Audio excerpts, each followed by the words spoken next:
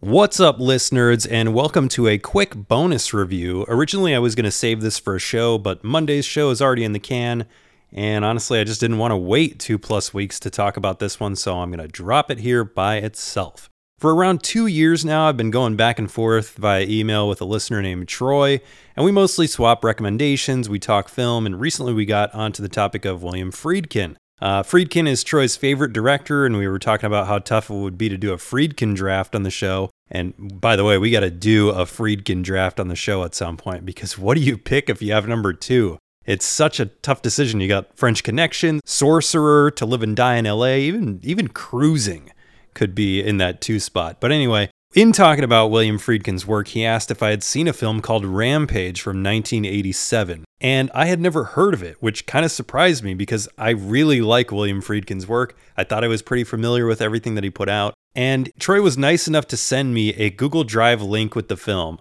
which, by the way, I would be happy to share with listeners. I'll get to that at the end here. Troy did give me permission to share it out. So if you want to see Rampage after my review, hit me up on Twitter or force5podcast@gmail.com and I will shoot it over. It's certainly not a great rip. It feels like a VHS rip. It could be ripped off of like HBO or something. It's in 4:3 aspect ratio.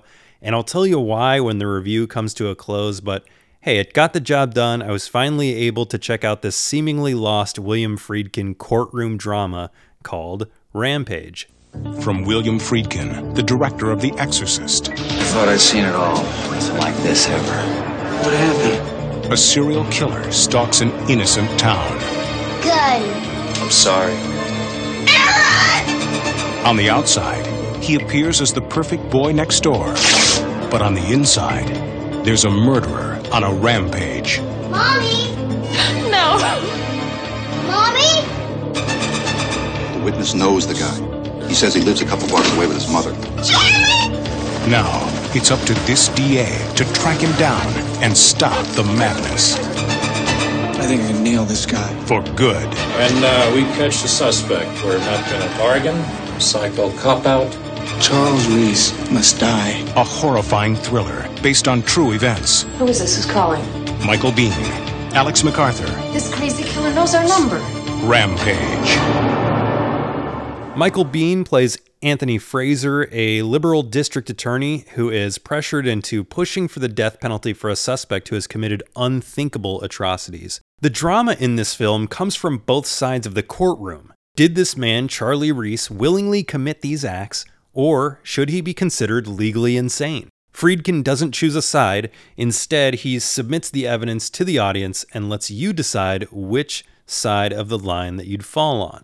The film opens with Charlie, played by Alex MacArthur, knocking on a door that's decorated with a Christmas wreath.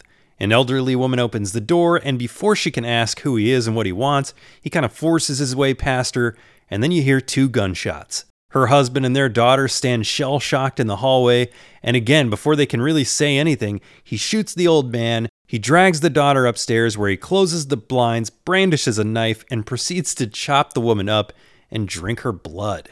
After this, he walks over to the neighbor's house. He does the same thing to a woman there.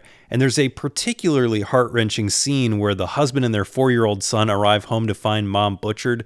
The father's played by a character actor named Royce Applegate, and his performance in this film was really affecting. It's no secret who the murderer was. The cops instantly go to this guy's house. They find a bunch of Nazi paraphernalia and body parts in his basement, and then they arrest him almost instantly. I mean, this happens like 15 minutes into the movie. And then the film kind of pivots to this DA, Fraser, as he juggles this case and his marriage. The latter is not going well because he's putting all of his energy into his work.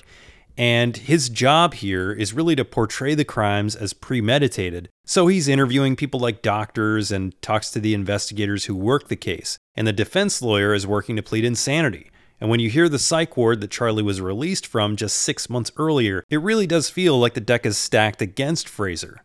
The initial killings are long and drawn out. It allows you to experience the terror that the young woman is feeling in that very first scene. But while the kill scenes sound really gruesome as I say this, the violence is seldom shown on screen. Instead, we get to see the aftermath, unlucky crime scene cleanup crews mopping up buckets worth of blood. And I'm sure this was done on purpose in order to keep you focused on the courtroom aspect versus the simple carnal act of murder.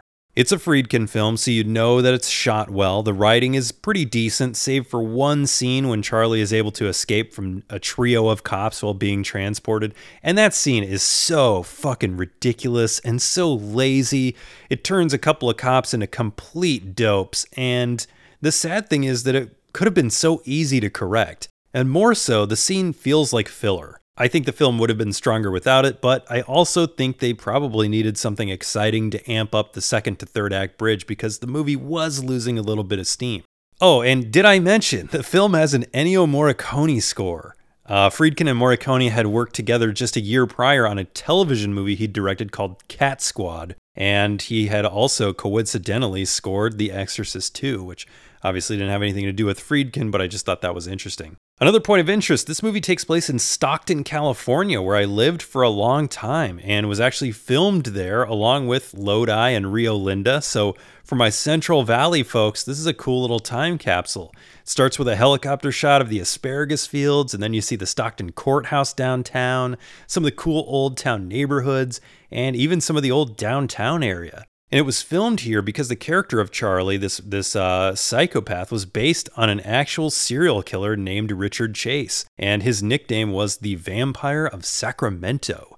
In 1978, this guy Chase killed 6 people and drank their blood, believing that he needed their blood to stay alive, and that if he had a radar gun, he could bring down the invisible Nazi spacecrafts that were cycling above him. And while the film isn't true to life, like for example, Chase never escaped from jail, the character of Charlie has a ton of similarities to his real life counterpart. So if you're going to watch Rampage, don't read about Richard Chase, just read about that case afterwards because it will give away some of the movie and it gives away how it ends. Well, in the version that I have anyway, and again, I'll get to that here in a second. So this movie was produced in 1987 and it was tough to find then, and it remains that way today.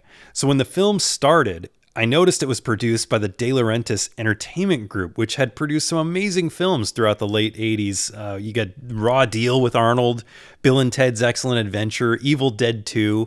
But the problem with Dino De Laurentiis was that he had produced so many films in 1987 and 1986 that he was broke. He was bankrupt, and when it came time to distribute Rampage, there was no money to do so. So the film was shelved, although it had played at a couple of film festivals and it had screened overseas. Now, 5 years later, 1992, Miramax picked up the rights to the film and finally released it in 1992 with very little promotion, under 200 screens. The film made just under $1 million total and then was dumped on VHS in 1993. Since then, the film has become all but forgotten. If you own a VCR, there are a few copies on eBay. They go for around $15. It was only released on DVD in Poland, of all places, for some reason, and that one remains pretty rare. Right now, there's one copy on eBay that runs about $55. And even more rare, the film was released in Japan on Laserdisc.